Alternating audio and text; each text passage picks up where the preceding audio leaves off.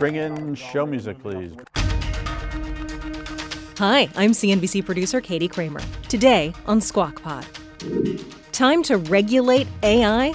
Congress hears from technology CEOs at a one-of-a-kind closed-door meeting. We hear from a senator in the room, Todd Young. The real key is making sure the United States and our companies and innovators and investors stay ahead of those in the rest of the world so that we have the innovations to counter any bad effects of the next successive wave of AI. Gen Z, a generation of optimists. Susie Welch on a new poll of 20-somethings. I actually believe in Gen Z. I think that they want to know how to achieve. They want to learn more. Plus, what the looming auto worker strike tells us about the economy. A bitter battle of words. It'll be harder to get into Delta's lounge and taking Arby's to court. They say it's not as big as you said it was. But it's also about the quality of the meat itself. It's Thursday, September 14th. We have the meats. Squawk Pod begins right now. Stand by, Joe. In 3, 2, 1. Here's Mike. Cue. Good morning. Welcome to Squawk Box here on CNBC, live from the NASDAQ market site in Times Square. It's going pretty quickly today. Time flies when you're having fun. It is. I'm Joe Kernan along with Becky Quick and Andrew Ross Sorkin. It's our favorite day, Thursday, because it's close to the weekend, but not too close to Monday. I understand the argument for that. I still say Friday is my favorite day. Friday early. Friday morning early. once you're here. Friday early. U.S. equity futures. We love it here. I don't know why it's like we crave weekends. We don't really wish we didn't have weekends at all. No, you want to work really hard during the week and you right. want to rest on the weekend. Okay, that's what it is. That's what it is. But try doing that when you've been getting up at 3:30 and you can't stay up on Friday night and you can't sleep on Sunday night. How are the Treasury yields? Good evening, UAW family. Tonight we're going to cover a lot of ground. Let's bring an update now on the looming auto workers strike. UAW President Shawn Fain said last night during a Facebook Live event that the union and automakers remain far apart ahead of, quote, likely strikes. Our goal is not to strike. Our goal is to get an equitable agreement for our members. And if we get there, we'll be fine. If not, then we're going to have to take action. He said the strikes would begin strategically at a limited number of locations, which will be followed by others if required. Now, said an all-out strike is still a possibility. Fain also providing more clarity on where talks stand with each of the big three automakers. Said Ford had offered a 20% raise, followed by GM at 18% and Stellantis at 17.5%. The union has been pushing for a 40% wage increase. Meantime, a bitter battle of words because Ford CEO Jim Farley saying that Fain's accusation that his company is not bargaining seriously, accusing Fain now of not showing up at the bargaining table. I don't know if you saw all of this, both figuratively and literally at his session on Tuesday. He was supposed to be there, and apparently Farley walks in the door, and he's not at the table. The first time I even found out that Shawn Fain had seen our offer was tonight on Facebook Live when I watched it myself and my team. We're here. We're ready to negotiate. But it's sure hard to negotiate a contract when there's no one to negotiate with. They've been using the UPS workers as kind of their template for what they want to get through. But it doesn't sound so far like the automakers are going to go anywhere near the levels that they're Farley v. Fain. I didn't get very optimistic with our interview. No. I think the term that, competition is just a race to the bottom. I don't even know what that means, but it is the way of the world, and it's what drives profitability and capitalism and everything else is competition. And just, I don't know, maybe we just need to subsidize the big three, and that's the only way to do it, because if it becomes too prohibitively expensive to make cars versus other automakers and Tesla and everything else, that's what's going to happen again. I heard this morning some conversation just around the idea that if you see the wages, they were pointing out it's only, I think Fain was telling us yesterday, 5 to 8% of costs that go into I don't believe labor. that. Normal math tells you that labor equates to 5 to 8% of the cost of the vehicle. These companies could double wages and not raise prices and still make billions in profits. The problem is you have labor down the line. If you look through the supply chain, and right. all of those labor payments are going to be based on what this contract looks like too. All of that feeds into the cost of the vehicle over time too. The most depressing thing today is the census, and this isn't the Journal, this is the Journal talking about the census, that the average worker has lost $4,000 of real income since 2019. Which is why they are asking for gains like this to try and make up for it. Yeah, but that's the problem, is that inflation eats it away. We can't blame all the inflation on Joe Biden's policies, obviously, but some of the spending has to do with that. You have these well-intentioned programs where you think Keynesian stimulus or ways of transferring wealth to try to help income inequality. You do all these things with the hope that you're going to help the people on the low end, and when if you connect all the dots to where it leads you, the inflation that can be engendered causes the people you're trying to help to be worse off than when you started. But you're not looking at both the counterfactual and the real-life experiment. What do you mean? What if you hadn't done it? Well, no, separately, the real-life experiment that we are seeing around the world, which is to say that if you look at that $4,000 or $5,000 figure that people are behind in the United States, go talk to the folks in Europe. Go talk to everybody around the world who's been dealing with inflation, runaway inflation. I mean, our inflation, has been managed probably better. Not even probably. Our inflation has been empirically managed better than, frankly, every other country around the world. That's not new. No, but so the point is, and neither is us outperforming the rest of the world. Right, but to look at the spending piece of it, which, by the way, could have been done better. I wouldn't think anyone. What if it wasn't done at all? Do you think we'd have this inflation? I think do I think you'd have this inflation? I do.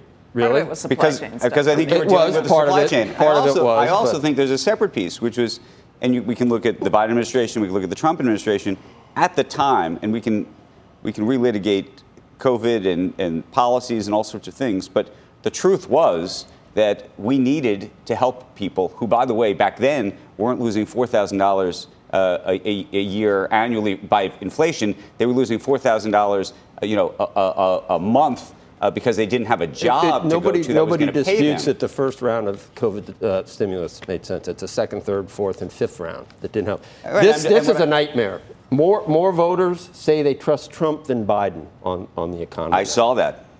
Do you know what it takes for USA Today to write that headline? They looked at every possible way to not say that. I guarantee you. Other numbers they could have used, anything in the world for USA Today not to have to put that in print.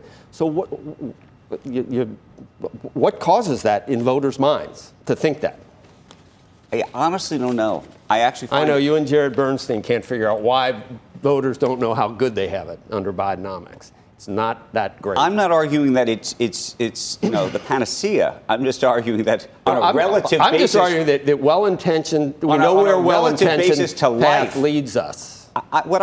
But I think it leads you to hurt the people that you're trying to help with all these government programs. It doesn't help, it hurts. Look, we can debate this all day. All I'm saying is, and yes, we can debate the last piece of spending, but then the question is, on a relative basis, how much of that is the impact on inflation and everything else? It's trillions, Andrew. It doubled the deficit from last year.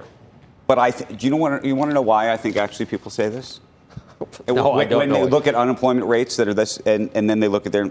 Because honestly, I think they also. It's because they're making $4,000 less in buying power than from 4 years ago. Not just that. I think and gasoline prices are 70% higher than when he took office. Well, that's true. Well, thanks. No, I'm not. I'm saying no, but I'm saying I think that the oil piece of it is a big piece of it. And groceries and all of that. But no, and then I also think they hear this. They hear it over and over and over again. That's how this happens. So they don't, okay.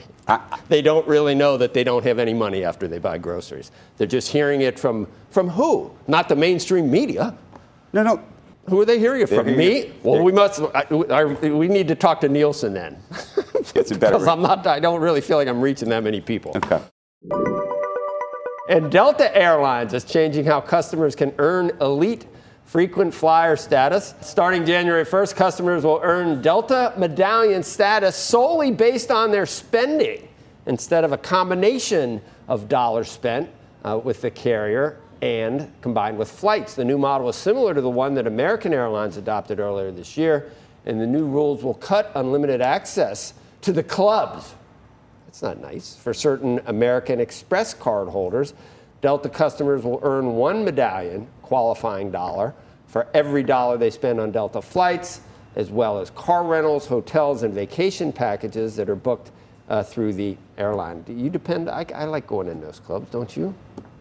If no. you can, you don't go in. No, I mean, if I'm so, traveling, you can't get a seat the Davos at the one's gate. not the only time I go in. You can't get a seat at the gate, really. There's too many people around, and if you have If I'm traveling with everybody, it's a zoo anyway. Don't you get there early though, and have like an hour and a half? Depends. Sometimes I try and get there early, but then it's also a mess if you're traveling with family to try and get through some of these things. It's like trying to get everybody snacks at the last minute, make sure everybody has something they want to get on.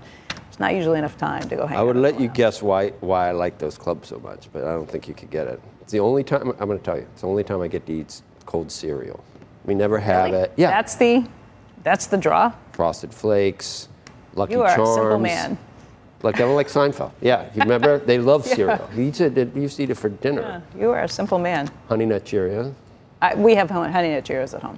Yeah, Fruit Loops. No. Cold milk. Not much better. And granola. We have granola at home, too. Arby's is facing a new class action lawsuit claiming that the roast beef sandwich chain misleads the public about how much meat is contained in each sandwich. Well, what is that stuff?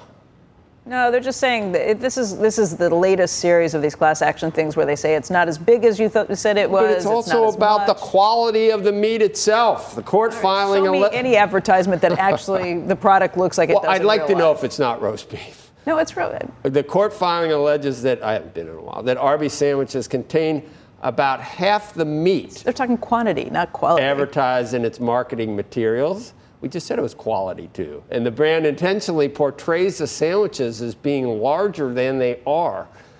It's just the latest in a series of lawsuits against fast food companies, including Burger King, Taco Bell. Now, hold on there. Alleging that the menu items served are not the same as those in the advertisements. Remember that horrible Taco Bell? We used to have David Novak on when he was running the rats? No, they just said it was like mystery meat. They pretended it was like, had like hardly any meat content in it. Which brings us back to the great First Vacation. Remember the First Vacation? A Vacation, the movie? Yep, Hamburger Helper. Geez, Eddie, there's no ground beef here, just Hamburger Helper. He goes, yep, they really don't need the meat. And they didn't have the money. It was sad, actually. You remember that? Have you seen that one? You know who watches the show? That scene. Yeah, who's that? Cousin Eddie. Legend, Randy Quaid. I don't remember. I remember the movie, but I don't remember the scene. And I don't think he minds being. I mean, that is such an iconic character. Oh yeah. I mean, Al Bundy's still mad that he's Al Bundy, But I think he's fine with his Modern Family role. Yeah, well, he totally changed. He became sort of a happening dude instead of a shoe salesman. Shoe betcha. Cheese will be next. Coming up on Squawk Pod, the Washington party the tech industry really wanted to go to. A one-of-a-kind forum bringing the titans of industry to the halls of Congress. Senator Todd Young joins us. We found that all the individuals from labor to civil rights groups, they all think that there's an appropriate role for government, and most of them are of the opinion that we're going to have to adopt a light touch approach to regulation.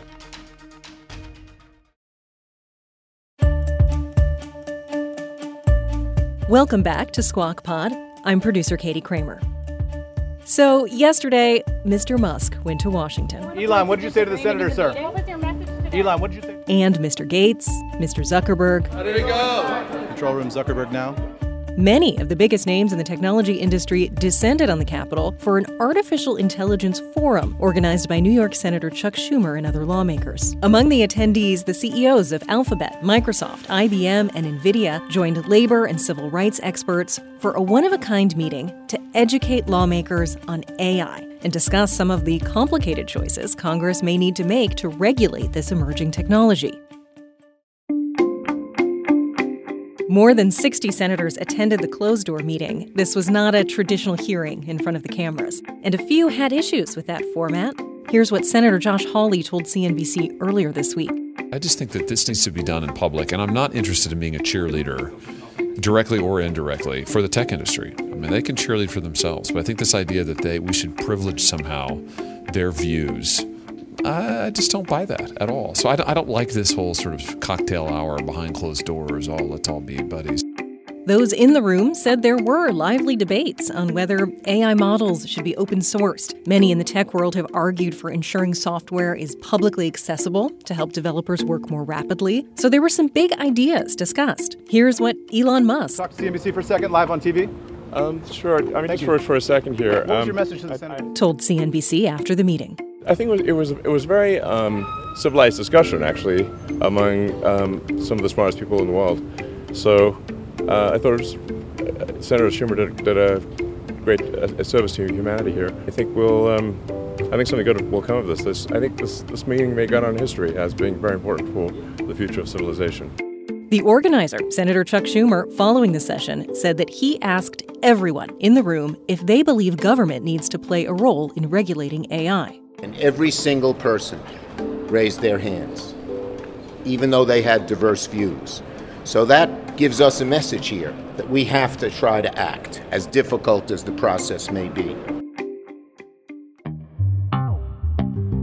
Yesterday on CNBC's Last Call, Senator Ted Cruz, who also attended the meeting, shared a more skeptical view of Congress's ability to effectively regulate this emerging technology.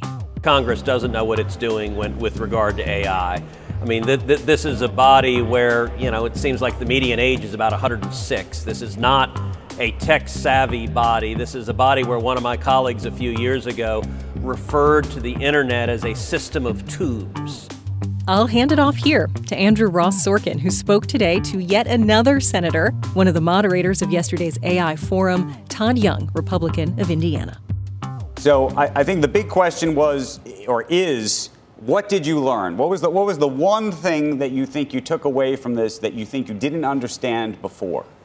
Well, I think most fundamentally, we found that all the individuals you mentioned and everyone else present, from labor to civil rights groups, they all think that there's an appropriate role for government, and most of them are of the opinion that we're going to have to adopt a light touch approach to regulation to make sure that, on one hand, we address any concerns or risks that people have about the continued enablement of society through artificial intelligence, but also want to make sure the United States of America leads the way so that our values ultimately are embedded within this technology, not the values of anyone else who might, leap ahead of us, say the Chinese Communist Party. Senator, you use the phrase light touch regulation. When we've heard from folks like Sam Altman, who started OpenAI, he hasn't used that phrase exactly, and a number of folks that are actually in the industry have frankly called quite openly and publicly for regulation of this. What do you think the distinction is between that and what you're saying? I'm not sure there is a really great distinction. I would just emphasize we want to focus on use case by use case and then assess the need to regulate accordingly. So, as it relates to using artificial intelligence technology to try and design a new toxin or a new chemical substance, that should be highly regulated because we know there's a large risk that someone out there, some bad actors, will develop a toxin that could hurt others. Right. If instead someone's using artificial intelligence to, design new toys, a much lower regulation probably would, be expected of that. So I think there's probably alignment, but there will ultimately be some disagreement about how many individuals we need to put on the beat, what sort of qualifications they should have, and most importantly, what sort of rules we're going to set here in Washington as we continue to develop artificial intelligence technologies and then deploy them to the world. Senator, there were some questions asked yesterday about whether this meeting should have been or could have been done in a more transparent way, meaning it would be an open meeting that would have been made public to the media and therefore would have been made public to the citizens of the country. Do you think you could have done that? Do you think you could have gotten whatever information you got in a private setting? Do you think you could have got that in a public setting? Well, first, let me say that's a fair concern. I think it's really important to have public hearings and shine a lot of light into these sorts of conversations. But I do feel like having this forum, at least initially as members of the U.S. Senate, are in an information gathering stage, which we are. It was important to have unguarded conversations.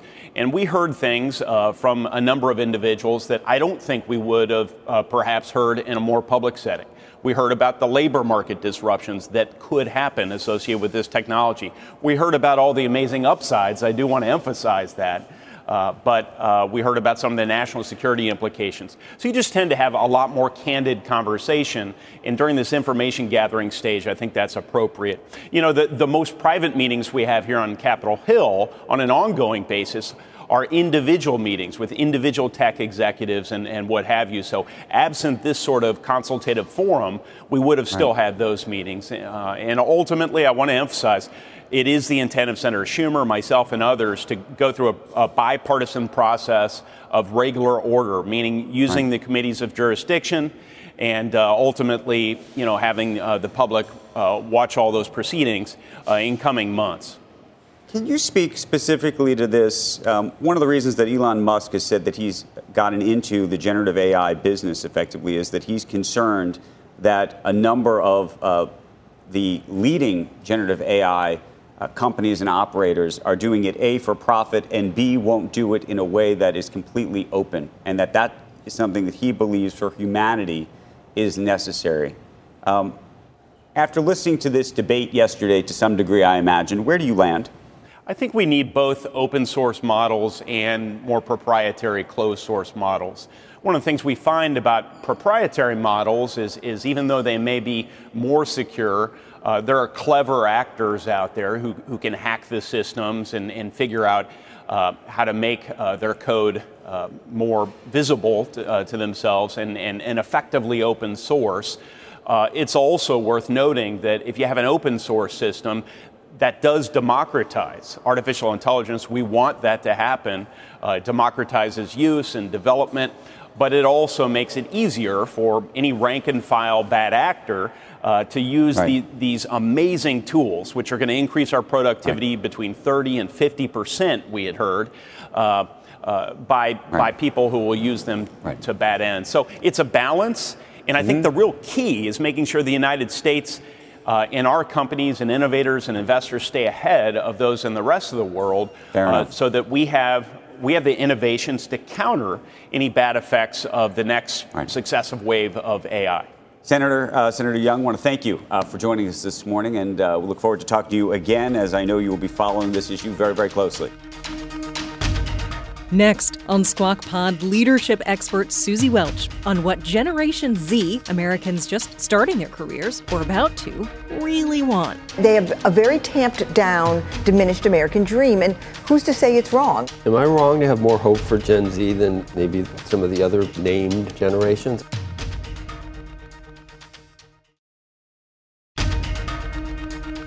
You're listening to Squawk Pod. Up and Andrew, Q. Some optimistic news. Susie Welch is here. We're going to talk about it. Older Americans might have counted Gen Z out. Gen Z is counting themselves in. Gallup's latest survey revealing that 76% of Generation Z feels optimistic about their future, but only 44% feel prepared for that future. We're going to talk about the distinction in just a second. And while they may feel hopeful, adult optimism for younger generations has hit a 3-decade low. Here to break down what this all means is NYU Stern School of Business professor Susie Welch. What is going on here? I think we all have this expectation that, you know, our kids are going to have a harder time than we had, but they feel so much better about the situation. Yeah, when I first read about these results, I thought, well, the death of Gen Z has been greatly exaggerated, right? Because our generation, and the statistics, the Gallup poll really shows this, our generation is sort of that they're dead to us. They're over. They're entitled. They're lazy. They don't know how to work. But Gen Z is filled with hope and optimism for themselves. These numbers are very high because there's this 76% that says, I'm very optimistic about the future. 85% believe they'll achieve the goals that they set out for themselves. And meanwhile, the general population, which is us, people who are not Gen Z, say, forget it, they're never going to achieve anything. Okay, but who's right? Well, we shall find out. I actually believe in Gen Z. I think that they want to know how to achieve. They want to learn more. I think they want a different future than we wanted, and that might be the source of some of the frustration. When the poll asked them, "What is your dream? What's your American dream?" They said something that's kind of, I think, a little bit startling to our generation. They said, "We want to make enough money to live comfortably." Now that, on its face, sounds like an okay goal. I want to make enough money to live comfortably, but when their word "comfortably" is not about financial security, it's about anxiety. If you look deeper into the results, right? They'll do anything to avoid anxiety. They want to have lives that are anxiety-free. And that's why we saw quiet quitting, lazy girl jobs, fun employment, all of those trends. And you think if this poll was taken of a generation or two back or three back, the answer would have been not just I want to be comfortable, but I want to do better than my parents? Yes, absolutely. Because that to me was what I thought was the American dream. That's right. They have a very tamped down, diminished American dream, and who's to say it's wrong? Maybe that but what we see, what the implications for business are, is that they are moving away from work and business being the source of their happiness and self-actualization and identity. I can't say I'm shocked or surprised. I mean, they grew up with the Great Recession, followed by COVID and the pandemic and crazy lockdowns, and their view of the future can be quite nihilistic. Right. If you look at some of those things, if you grew up and watched your parents get in trouble during the Great Recession, you think, I'm not going to put myself through the things my parents did and sacrifice all those things for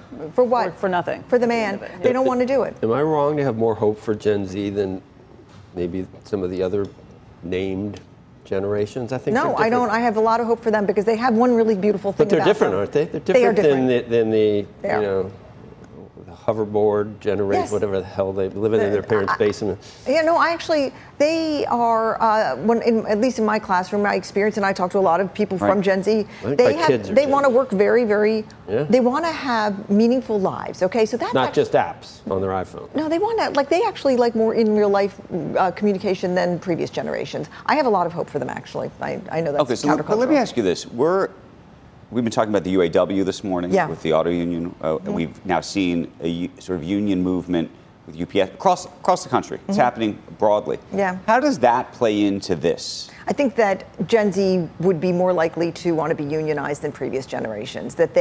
Because they don't trust institutions. I mean, and their trust institutions all-time low. Because they don't trust, they're not going to trust their boss to say. The union's not an institution? Well, they don't know that yet, right? They see They're some of the worst. The management at the union. Okay, they are going to pick management as being the institution, the man, the boss, and I think they'd be more likely to unionize because they don't see work. They don't see, okay, if I unionize, it's going to hurt my upward trajectory. It's going to take me out of management because they don't have long-term views about how long they're going to stay at a company.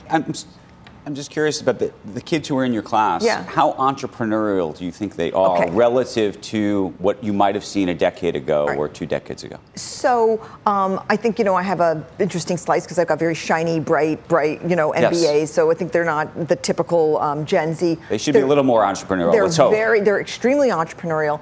But there's two pieces of it. One is that they love the sort of entrepreneurial life, but the other part of it is they don't want to work for somebody else because somebody else then can control your lifestyle or can introduce anxiety into your life. So part of the lure of being, and of course, having been an entrepreneur myself, nothing is more anxiety-provoking than being an entrepreneur and working for yourself because you're. Okay, so how has the curriculum then, either what you teach or your colleagues teach, changed? Yeah. Or changing?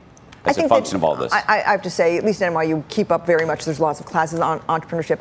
I started a year ago teaching a class called Becoming You, which is about the journey of discovering what you should do with your life. And when we put it out there, we didn't know how people were going to respond. And it ended up that there was a strong desire for people in this generation to figure out who they were standing still so that they could figure out what they were going to do when they took their next step forward. We almost as a generation never looked at what we wanted while we were standing still. It was just go, go, go. Right. Then we sort of got to that, stage in our life where we said, what is this beautiful house? My God, what have I done? Like the Talking Heads song. And we said, wait, who am I?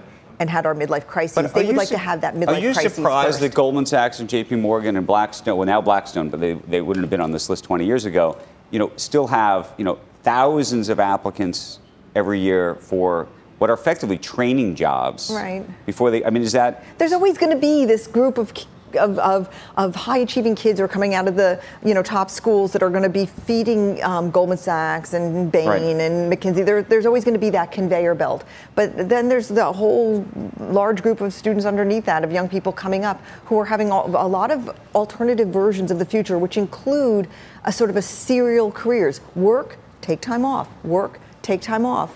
Work. I never thought of it that way. So final question. Yeah. As an employer, what do you think you would do about this sort of shifting wind? Well, I think with all of Gen Z, with all employers, I think that what I first experienced was a lot of frustration coming from employers saying, how do we manage these kids? And I think they've come to learn from experience that, like all other generations, they just want to be seen and heard, and you've got to engage in conversation, hear about their values. And they want to be, at least according to this Gallup research, they want to be taught how to function in the world. They feel like school has not met them there. And they, if you say to them, let me tell you how to live, they're actually quite open to it. I would say that was the same when I was in school too. That you didn't. Well, you get out of college, are you really prepared to do anything? It's the stuff you do on the job. If you had a job in college, to me that was the more of the training that I took. But didn't you didn't feel when you were in school, I want to learn how to get a job? Whereas the survey shows that Gen Z students are saying, I want school to teach me how to get a job, almost like apprenticeship, almost like very big throwback. Right. Probably a useful turn. Yeah. Susie Welch, thank you. Thank you for having me. That's optimistic, right? It's sort of it's like optimistic, but not. But maybe we're measuring it the wrong way. We wanted to tune in, turn on, and drop out. Back in the maybe you did, Joe, 70s, but I would say that. Well, everybody in the 70s. But I don't think that Gen Z does not want to tune in and drop out. They don't. That's what we talked about before we started, that we all feel that way when we're in college, and then a lot of us turn into who we become, and I'm hoping that for the millennials eventually and Gen Z. Eventually. I think that we were more willing to take on anxiety and more willing to take on the trade-offs they don't want to take. Really? By comparison. Yeah. Well, life is about challenges, so there's going to be some anxiety. I know. Well, Billie Jean King, pressure's a privilege, baby. Yeah, that's a great line. Thanks, Susie. And that's Squawk Pod for today. Thanks for listening. Squawk Box is hosted by Joe Kernan, Becky Quick, and Andrew Ross Sorkin. Tune in weekday mornings on CNBC at 6 Eastern. And to get the smartest takes and analysis and interviews from our TV show right into your ears, please follow Squawk Pod wherever you get your podcasts. We'll meet you right back here tomorrow. We are clear. Thanks, guys.